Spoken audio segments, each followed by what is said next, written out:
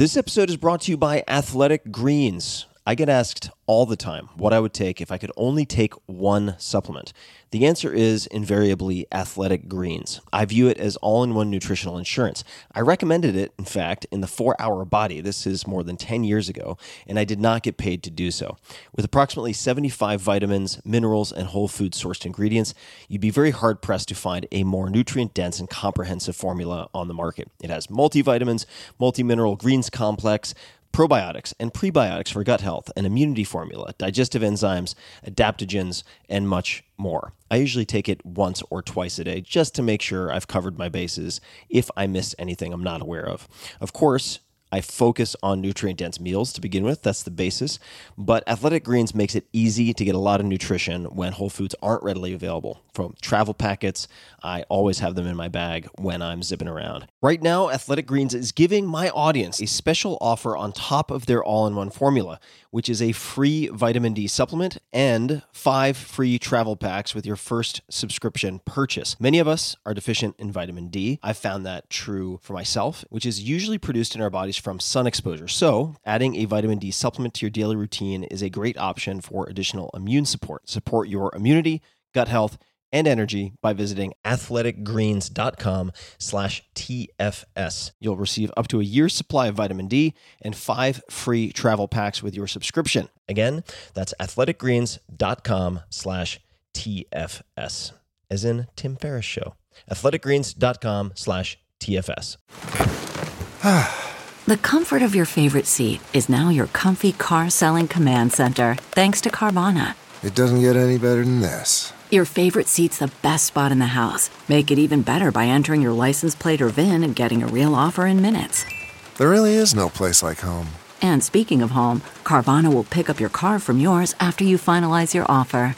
Visit Carvana.com or download the app and sell your car from your comfy place.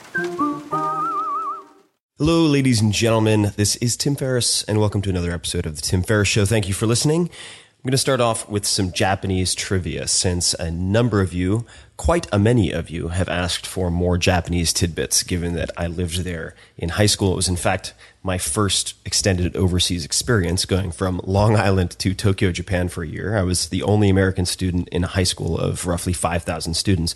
So I thought I would give you 2 recommendations. The first is a song, and you may think it's cheesy. Everyone in the country of Japan was in love with this song when I was in high school, and it's called Shimauta. Shimauta is by The Boom, the name of the band, and Shimauta literally means island song, and Shimauta is, more generally speaking, a genre of songs thought to originate from the Amami Islands. And there are 2 versions of Shimauta. Shimauta by The Boom. There are 2 different versions. The first is in Japanese, what we know as Japanese. It's actually Hyojungo. So Hyojungo is basically Edo dialect Japanese, in the same way that Mandarin, what people think of as Chinese, is also just a dominant dialect of Chinese. That's why it's called Hanyu. Hanyu is the language of the Han people. That's what many Chinese would describe Chinese as, or how they would identify it. So you have Hyojungo version of Shimauta, regular Japanese, and then you have an island dialect. And I always thought it was Okinawa Ben, but I could be wrong. But it sounds nothing like normal Japanese. Absolutely nothing. And you can listen to both versions. It's very, very cool. So that's the first, Shimauta. The second bit of trivia or recommendation that I'll make for those Japanophiles out there is a comic book. I learned to read and write and speak Japanese through a few different avenues. The first was bukatsu, so I was in the judo club, and I could be Tarzan while still picking up bits and pieces here and there. But primarily, during the classes that I couldn't understand, I would read comic books, manga. And specifically, I read a comic book series called Rokudenashi Blues. So Rokudenashi Blues is Rokudenashi Blues. And that literally means, roughly translated, good for nothing blues. So Rokudenashi is good for nothing blues. And it is a series basically based on high school gangs and martial arts. And it has incredible artwork, in my mind, very reminiscent of some of the early Jim Lee work. And it's spectacular. I haven't read it in a very long time, but I was obsessed with this particular series. And you can go online and search Rokudenashi Blues, ROKU DENASHI. Roku also means 6, just like the device that you can use to watch Netflix and so on. Roku is 6. Roku denashi bruzu. And you can look it up and look at the images on Google Images, for instance, and I think you'll be very impressed. It was a huge hit in Shonen Jump, the weekly Shonen Jump, for a very, very long time. Now, all of that having been said, this episode is very exciting to me, extremely exciting. I hope you guys love it as much as I did. It is with Tracy DiNunzio, and Tracy is the CEO and founder of Tradesy. Tradesy, Tradesy.com, is a startup that I'm involved with, and I invested through a syndicate that I created on AngelList. So if you want to see other deals that I'm involved with or will be involved with in the startup world and how I select them and so on, you can go to angel.co. This is AngelList, angel.co/Tim and check it out. I ended up investing in Tradesy along with a number of people you might recognize. Sir Richard Branson, John Doerr and Kleiner Perkins. He's legendary in the world of venture capital. He joined their board. Now, the reason that I think Tracy is very, very interesting to talk to right now, among other reasons, is that she is in the trenches right now. So unlike some of the people I've interviewed on this podcast who are just mega stars, they've sold 60 million plus albums, they've sold millions of books, they've accomplished these incredible things that some of you have said it's hard to identify with. You find it inspiring, but from a tactical standpoint, it's intimidating. You're not sure if you could ever get to that point because you get the picture from A and then you get Z, but perhaps some of the steps in between are missing. And Tracy is currently building a huge company. They're growing extremely quickly. They're facing all of the challenges that a bootstrapped or venture-backed company would face. So in many instances, both sets of problems. She is not technically trained from the outset. So she does not have a computer science background or anything like that, and had to scrap really hard and hustle and train herself as an autodidact to develop the skills to become a very competent, high velocity CEO and founder. So she's right in the middle of this right now. So we are catching her at an inflection point. And I really think that Tradesy could turn into a huge company. So to have an eye on the ball, to look through that window now, I think is a very unique opportunity. So that is part of the reason that I'm so excited that you'll get to listen to this interview, which went a little long. It's going to be broken up into multiple parts. This is part 1. And I did decide to have some wine. I don't think it affected my judgment and my ability to speak as much as it did with Kevin Rose, for instance. But I think you'll really enjoy it.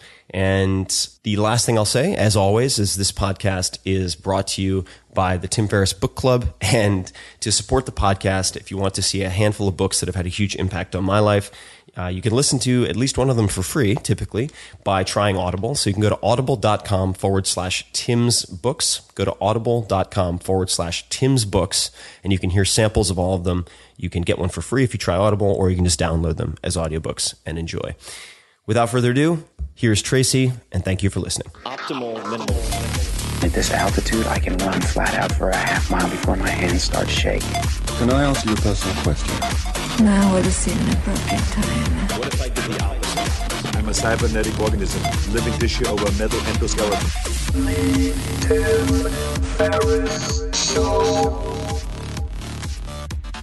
Hello, ladies and gentlemen. This is Tim Ferriss, and welcome to another episode of The Tim Ferriss Show. I'm very excited to have Tracy DiNunzio with me. Tracy, how are you this evening? I'm doing well, thank you. How are you? I am great, and this is an exciting occasion for me, and it's been a while since I had wine on the podcast. I'm not going to overdo it like I did with Kevin Rose, where I got to a fairly disgusting level of intoxication. But come on, overdo it. But I am going to celebrate, and people always want to know what type of wine, so I'm having a K Brothers, K-A-Y, Amory Vineyard Block 6 Shiraz Vintage 2010, which is delicious. And the reason that this episode is exciting to me, and I'm hoping to everyone listening, is that oftentimes on this show, I interview people who are perhaps 5, 10, even 15 years out of the trenches, meaning that they hit their apex of professional or creative careers at a point well in the past. And in hindsight, they can give a lot of tactical advice, but sometimes it's very, very high level, and listeners have trouble identifying with those folks or feel that it's so out of reach that they could never experience and replicate the successes of those people. And Tracy is the CEO and founder of Tradesy. No relation. Just kidding. I have to make that crack. It was not on purpose. Tradesy.com. This is a company that I've invested in, a company that is doing fantastically well.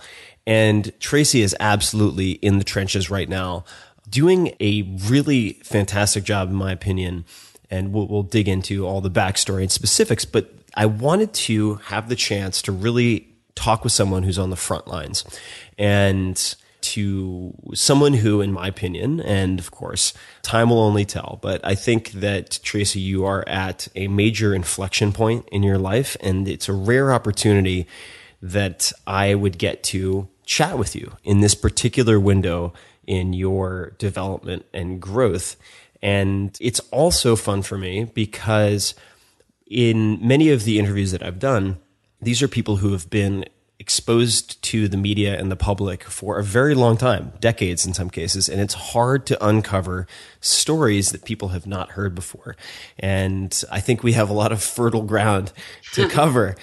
So thank you very much for taking the time. I know you are a very busy founder, and it's probably at the tail end of a very full day. But I appreciate you making the time, first of all. Of course. I'm excited. And I thought, just for people who may not be familiar with you and your story, we could start close to the beginning, and you could just give people a snapshot of where you're from, where you grew up, and some of the exploration or adventures that you had prior to Tradesy. Sure. The short version of that is going to miss out on a lot of the fun, but I grew up on Long Island, suburbs of New York, like deep suburbia. Ran away the minute I turned 18 and went to school in Manhattan for fine arts. So I have a bachelor's degree from the School of Visual Arts in fine arts. And then after I graduated from college, I was doing some painting exhibits in Manhattan. And because I was young, I decided to run away to Mexico and get a master's degree in Mexico. So I also have an MFA in painting from a university in Mexico, which is definitely not the typical CEO and founder kind of resume. And for about 10 years, like most of my 20s, I was a painter and I traveled all over South America and Europe with a backpack on my back and a bunch of canvases rolled up in a suitcase, and sold my work and lived that way. And as I got to be kind of closer to 30, I thought about doing something that had a little more stability than painting. There are very few things that have less stability than painting. So startups, even though they're kind of notoriously risky, actually felt like a really secure path for me. And at that point, when you decided to phase shift and start a startup, what type of business did you start at that point? So it was in, 2009 that I launched a peer-to-peer marketplace for everything wedding related. So primarily wedding dresses and then decorations and accessories, etc. And so it had the same exact business model that Tradesy now has. Tradesy is a peer-to-peer marketplace for fashion, kind of like eBay, but easier, safer, simpler, faster to use. And so Tradesy was really an outgrowth of that first company, which was called Recycled Bride, and kind of lived at my dining room table for a few years. And how did you make, just even mentally, the leap from the traveling artist to entrepreneur? So peer-to-peer is a term that even now many people wouldn't be able to define if they're not immersed in business or tech. So what type of education or self-education did you embark on before deciding to start such a company? Well, it's interesting because peer-to-peer isn't really a layman's term, and I don't even know if I knew that term in 2009, but I had been living this kind of like barter lifestyle as an artist for such a long time. I always sold the stuff that I wasn't using or wearing to make money to continue on and get new stuff and have new experiences. So I think in that way, the transition was very natural because I was just kind of thinking about my own lifestyle, imagining that some other folks might be interested in living similarly, and built a web platform around that concept. So it's really, at that time, maybe in the mind's eye, being viewed as a marketplace. Yes. And how did you bootstrap that, or how did you finance that? Painfully. So investors, traditional investors aren't really lining up to give painters with no track record a whole bunch of money. So I started with some credit cards and a couple $1,000s of my own money that I made from selling off the last of my paintings and some of my nicer clothes. And it was a true bootstrapping situation. Like, I hired back-end developers, but I taught myself how to do everything else from design and marketing and customer acquisition to even a little bit of front-end code and writing some kind of crude scripts for functionality of the site. So I was really in a learning process, and I was bartering the whole way through. At one point, I had a web developer living in my underground storage unit in exchange for work. So that's how kind of scrappy it got. How did you find that particular developer? Do you remember? Believe it or not, he was a roommate who couldn't pay his rent. And so I said, well, I have to get a roommate who can pay rent, but you're welcome to move down to the storage unit if you can continue working on the project. And that was for about a year or so. And then in early 2010, I heard about this new website called Airbnb. And at the time, the concept of renting out your home to strangers was kind of foreign to a lot of people. But I thought, like, great, that's right up my alley. And I did have another roommate at the time, but I decided I was going to sleep on my couch and rent out my bedroom in order to continue funding the company. And I got really lucky because the very first guest that I had back in September of 2010 is now my husband. Wow. Yeah.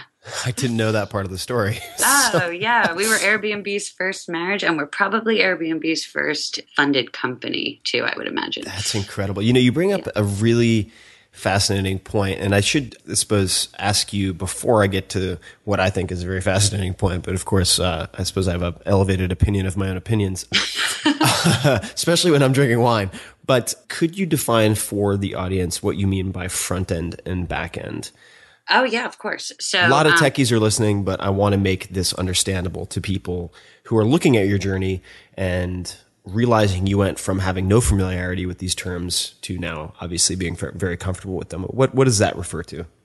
So really simply put, the back-end technology is like deeper technology. And in the case of the platform that I was building, we were using a number of different languages to create different functions. And it would have taken me a long time to catch up and learn how to handle back-end coding.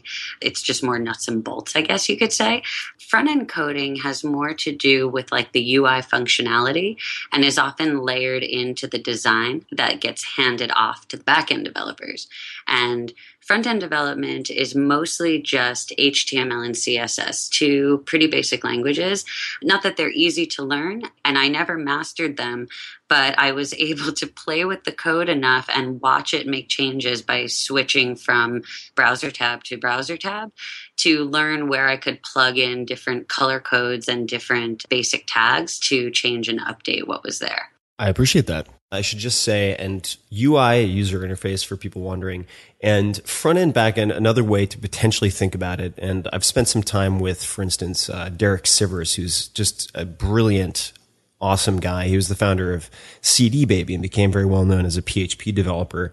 Then also got into many discussions about Ruby on Rails, but he sat down to describe databases and SQL to me at one point. And I think that, and did it in one page. I mean, he's a brilliant guy and an even better teacher.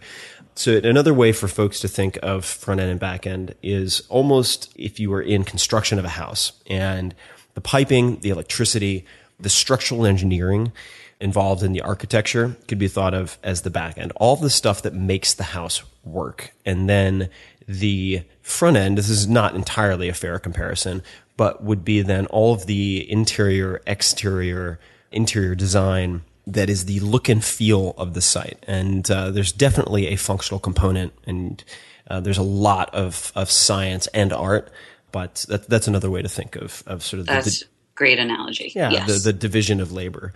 There's the form versus function. It would be another way to look at it. Although, again, I don't want to shortchange the front-end developers who have to think about how a user or a customer interacts with every element.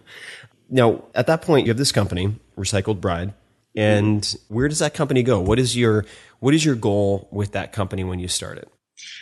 Gosh, I didn't know when I started that company about this whole sort of startup world. I didn't know what a VC was. I didn't know how to use Excel and create a forecast for our financials.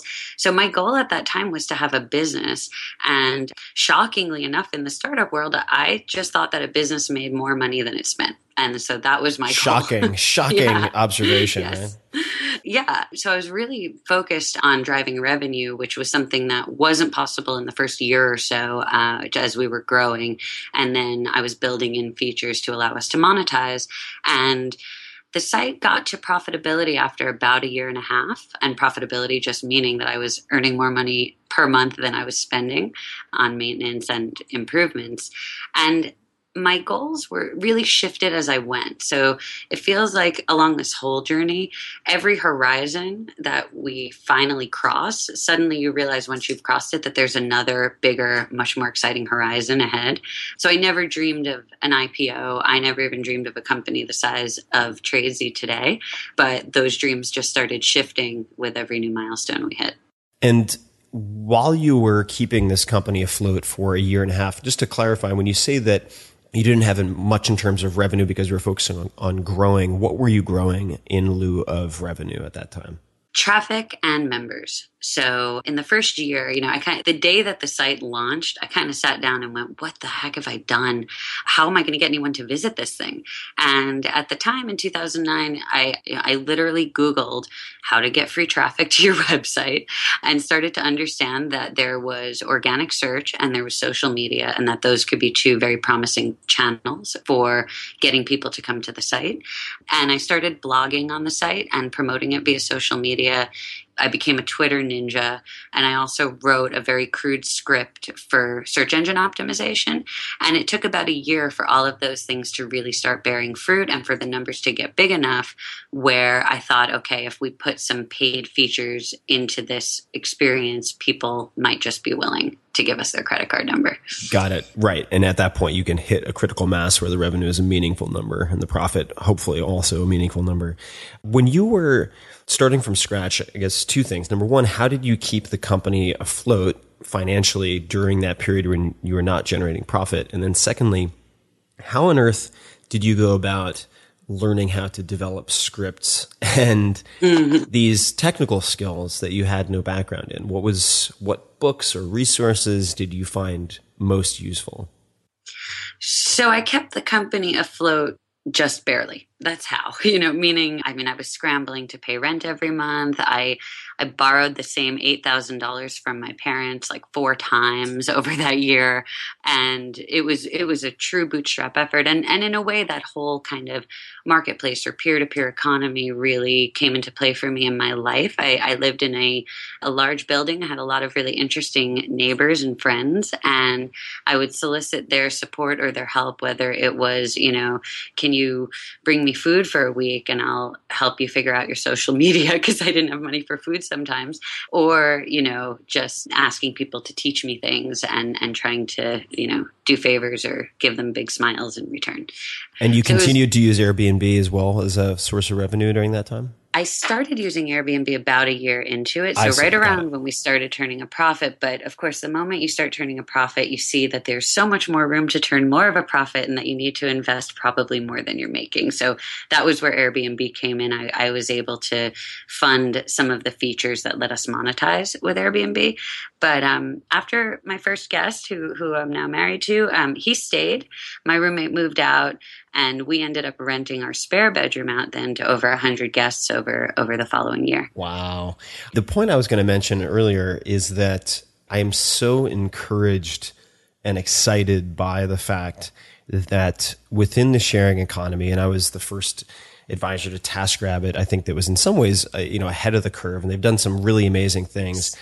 And then in terms of what people refer to as collaborative consumption, picking up the sort of excess capacity of cars, in the case of Uber, for instance, excess capacity in the case of housing, Airbnb, that to start a startup or to found a company, right? Because I don't want to imply that everyone should get venture capital, which we'll talk about. But if you're starting a company, you can use other startups to to get the money to start your company. And I think that's just so incredible. And there are many, many instances where I've been, say, taking an Uber home late at night, and I always talk to the drivers. And in some cases, there's students who are earning their entire tuition by driving at night for Uber, for instance. Yes. And it really opens so many possibilities for people who don't or can't take on new full-time employment because it won't leave them any space for starting a company, that with the flexibility of turning your rentals on and off via Airbnb or working any hours that you want via a ride-sharing company like Uber, that you can ostensibly fund at least the prototyping and testing of a company just through a few avenues like that. In any case. Yeah. One of the kind of like core values at Tradesy is that you already have everything you need. So if you think of, do you remember that guy who turned a paperclip into a house by constantly trading up? I do. The red paperclip. Absolutely. The red paperclip, one red paperclip. That's one of my favorite stories because I think in a way that idea that you already have everything you need becomes more and more true no matter what you actually do have as a philosophy, as all of these platforms proliferate and we get these new and exciting ways to connect with people. And I mean, share, I think, is a misnomer because it's not sharing. It's really, buying and selling in a kind of non-corporate paradigm. So I see people now even using Tradesy in that same way that I used Airbnb, and it's like the most heartwarming thing in the world. We have two women who are launching an alternative modeling agency in Chicago. So models who don't look like your typical idea of a model, but who are rather, interesting or unique or especially athletic. And they're selling a lot of their closets and I think some stuff that they're picking up at estate sales and all of that on Tradesy to help finance their dream. So I really like the idea of kind of spreading the idea that you don't need all these things to start what you want to do. You just kind of start and piece it together from what you have. And there are all these great platforms around now that let us do that. Definitely. Could not agree more. I just think it's never been easier to start a company. It's also, on the flip side, never been harder in a way to develop a critical mass of customers. And some people would dispute this, but the reason I say that is that because of the low barrier to entry, whether it's through people acquiring startup funds through Airbnb, Uber, et cetera, or just the ubiquitous access to infrastructure on demand, like Amazon Web Services, Heroku, et cetera, you have more players, you have more participants in promising markets, right? So you have to develop an unfair competitive advantage with, say, SEO or messaging or branding or whatever your secret sauce might be. And I'm curious to know, with that business, what were some of the key lessons you learned?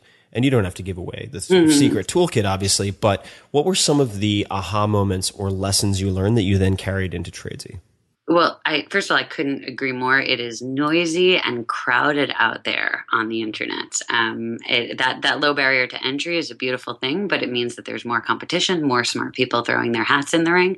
So here's an interesting lesson that I learned from starting then. So I was able to leverage social media back in 2009, 2010 to build a really nice following and drive a decent amount of traffic to Recycled Bread. In the years since then, I've seen this sort of, I'm now bearish on social media as an acquisition channel for e-commerce companies, because I've seen that, in 2009 or 2010, if you were a brand talking to customers on Facebook, that was like revolutionary. That was surprising. It was shockingly warm to receive a message in your Facebook news feed from a company or an organization, whereas now it's very commonplace and more often than not monetized. So between the kind of noisiness and the crowdedness of all consumer-facing spaces and most B2B spaces, paired with the monetization of most of our social platforms, it's become more expensive, more time-consuming, and ultimately not always a great return on investment to put time and energy and money into social media channels as acquisition channels. So I think if I were starting over today and I knew what I know now, I would skip right over social media, which sounds like a little radical and counterintuitive, but that's what the numbers say, at least in our sector and for the companies that I advise. In terms of kind of secret sauce that was really impactful. Social media was for us in the beginning, as well as the SEO. And without revealing kind of the secret sauce, although I think we're at a stage now where it probably doesn't matter, I saw a huge opportunity in search engine optimization because we have user-generated content, meaning that all of the products that are for sale on our site, they're not products that we have there. And this was true of Recycled Bride and of Tradesy. They're products that individual people have in their homes and are posting online for sale. So we have zero cost of inventory. We don't pay to have listings. But if those listings describe the product in a way that's very accurate and also it mirrors the way that people who are searching would describe that product, then you have this incredible volume of content that people can find when they're searching on the internet. So simplest way to explain that is, if you're searching for a Kate Spade black alligator bag and Tradesy has one or 10, chances are we have it at the best price. We have a really interesting description that's unique. And when you accumulate all of that content, it becomes easier and easier for Google to recognize your site as a valuable result for searches. Definitely. And I should also point out, just to folks who are listening, that just because you chose that avenue does not mean that someone else should choose that avenue. And I think that there are a few observations or assumptions that at least I keep in mind when working with companies or working on my own projects. And the first is that you have, in effect, sort of goals, strategies, tactics, and then tools in that particular order work together very well. And if you try it in the reverse, i.e., you choose the tools, you say, oh my God, everyone is using Pinterest, I need to use Pinterest, and then determine your tactics for improving Pinterest subscribers, then try to figure out your business strategy, and then sort of reverse engineer what your goals are based on what you've now selected ad hoc, the outcome usually is not very good. And that's in direct proportion to the persistence or the likelihood of those things changing, right? So your goals can remain very, very constant if you choose them well.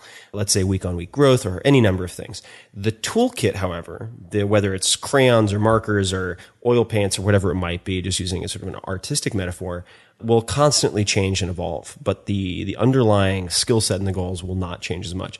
The reason I raise that is I think that positioning is often underemphasized in terms of importance, and people use the term branding, which can get very confusing, and it's overused to the point of almost being meaningless. And there are a lot of agencies that will take advantage of startups to charge an arm and a leg for branding. But really what we're talking about is differentiation and positioning. So how did you make the jump and why from Recycled Bride to Tradesy? If that was a straight jump, maybe there were things in between. And why don't we just start with that, and then we can revisit the positioning if that seems relevant. But what was the evolution or jump from one company to the next, and why did it happen? So, like everything, it was actually a slow and painful jump. So that's kind of like more of a hobble and a drag, less than a jump. It was a crawl. It was not a jump. It was a crawl. I would say that when I was a little over a year into Recycled Bride and the system, the kind of business model foundation of the peer-to-peer economy that I had been iterating on really started to work, I thought, well, goodness, why am I just doing this for weddings when, there are 2.5 million weddings a year in the US, and every year you lose your customers and you have to go out and get new ones because people usually don't get married twice, or at least they don't get 2 big white wedding dresses. And so I had my eye on the fashion space for probably 2 years before moving into actually launching Tradesy. And in those 2 years, I spent a lot of time improving myself, really, improving my own skills. So I thought, well, gosh, I want to move into this much bigger market. We've got, instead of 2.5 million weddings, there are 50 million women in the US alone in our target market for a fashion marketplace. And that's a much bigger and more exciting opportunity for this kind of peer-to-peer marketplace system that's already showing that it works. And I started asking some people I knew, like, what do you think? How would I make this leap? And met with some investors early on who probably were just horrified at how green I was. And eventually I applied to Launchpad LA, which is an incubator accelerator here in Los Angeles. And it was a blind application. I didn't know anybody involved with the program. They gave me kind of like a mercy interview and took me as what they would now call like their biggest risk ever, because I was a single founder.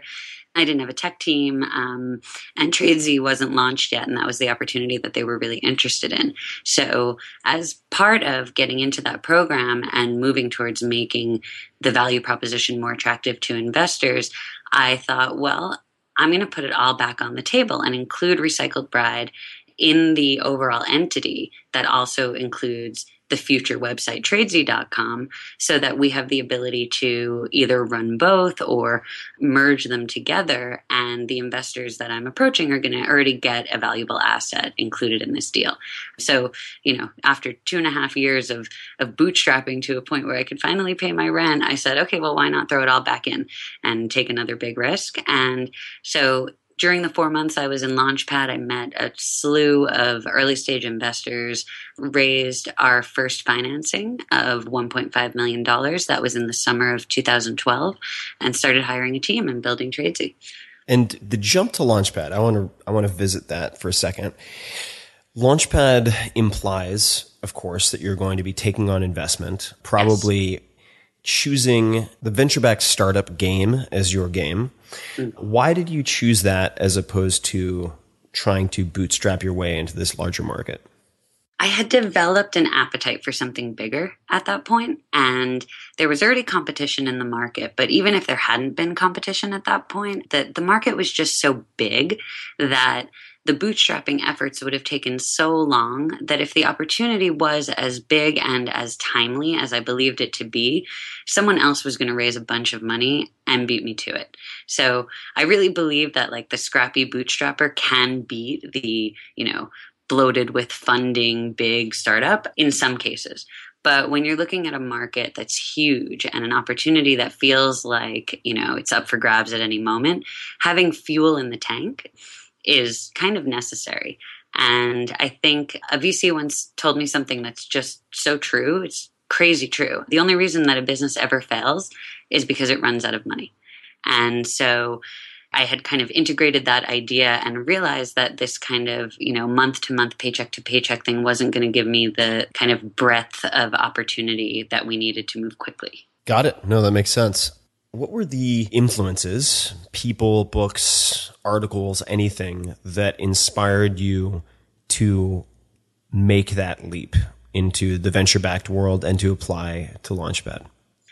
Oh gosh, I wish I had like a really impressive sounding list of mentors and influences, but I was really kind of flying blind. The time and effort and concentration that it took to learn all the things I needed to know in that, couple of years of bootstrapping and to get the business off the ground and run it and play every role within the company. I probably didn't do enough exploring of, what it really meant to take venture capital. So in a way, I backed into it. I just thought, I need funding. Who has funding? Looks like it's people called VCs, so I'll go talk to them. Yeah, I didn't know. And I didn't understand all the trade-offs that come with venture capital at the time. What are some of those trade-offs? I'd love you to elaborate. Well, and these aren't, I mean, obviously I'm not asking you to, I think these are going to be within tight-knit sort of inside baseball community, very well known, but for a lot of people who might end up in your position where they're considering different avenues, they might not realize. So it'd just be helpful for you to elucidate that. Sure. I mean, the biggest trade-off is the dilution. So, you start off owning 100% of your entity. And then as you take on investment capital, people own pieces of the company and you own smaller pieces of the company. So that's a trade-off, although it's not something that I ever really saw as a negative trade-off. I saw it as a really positive trade-off because the amounts of money, like I think in the VC world and in that sector, people get a little bit cynical about the actual amounts of capital we're talking about. But the first time that I saw, $1.5 million hit our bank account, it was so overwhelming and shocking. And it's a tremendous amount of money for someone to trust you with and put in your hands to make something out of nothing. So, when I say trade-off, I want to kind of couch that in it's a decision you make. Every decision you make in life is a trade-off.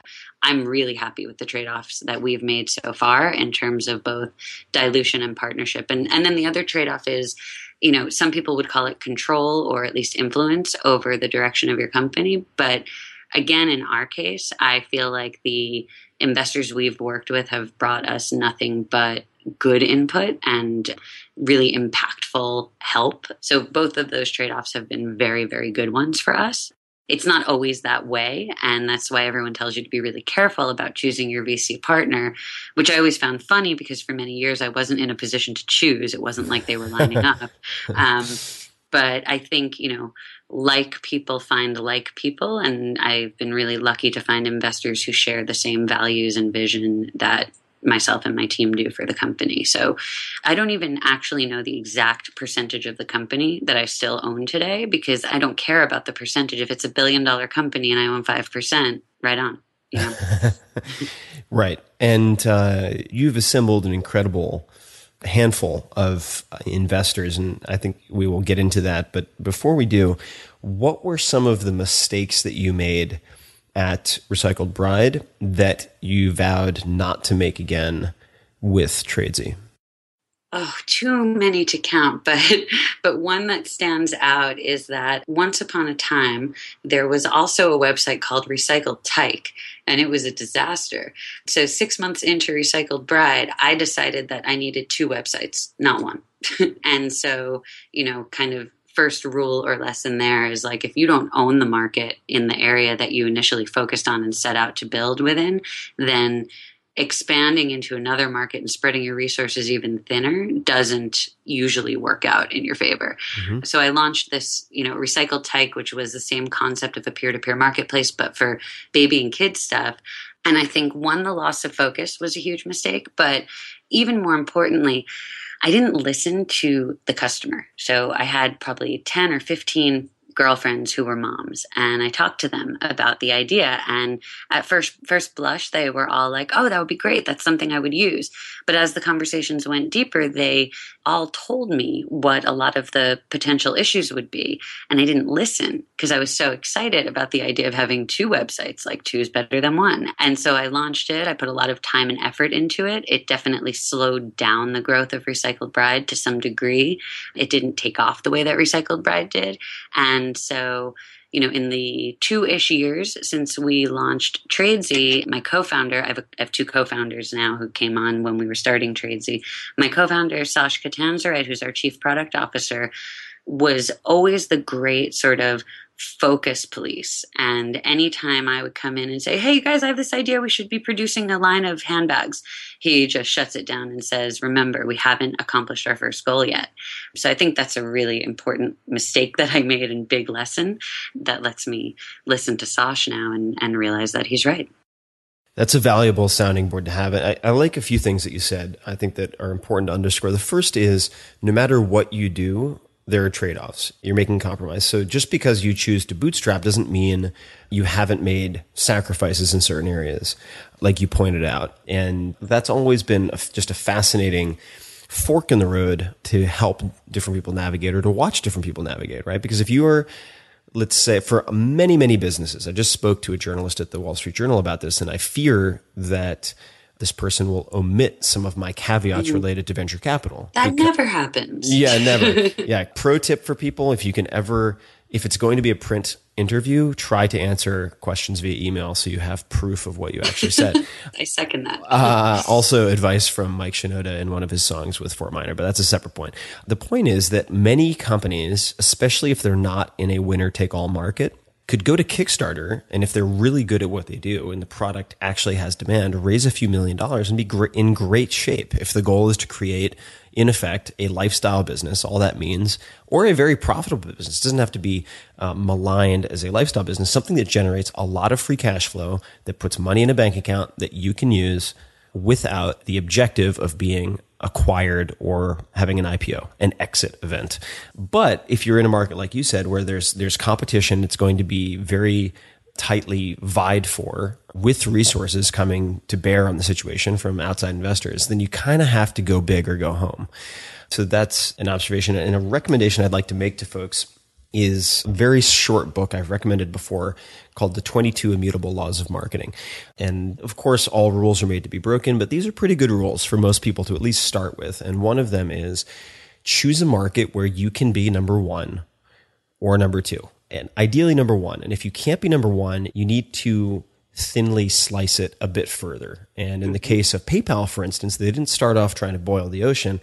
They started off trying to dominate the Beanie Baby eBay power seller space. Yep. And you have to define your market finely enough so that you can dominate it and, just as importantly, acquire customers in a very targeted and affordable way. Whereas saying, I want every mother in the US, even if you were to attempt that, which I wouldn't recommend, would require doing massive advertising spends that a startup can't afford, nor should they even try to afford.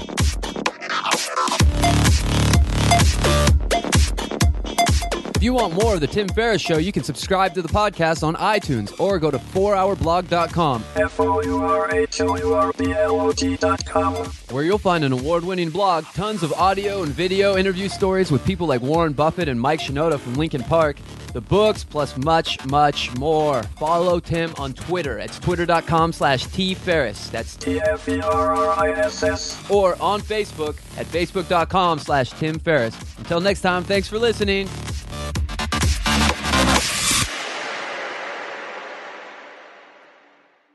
One, two, three, four. Those are numbers.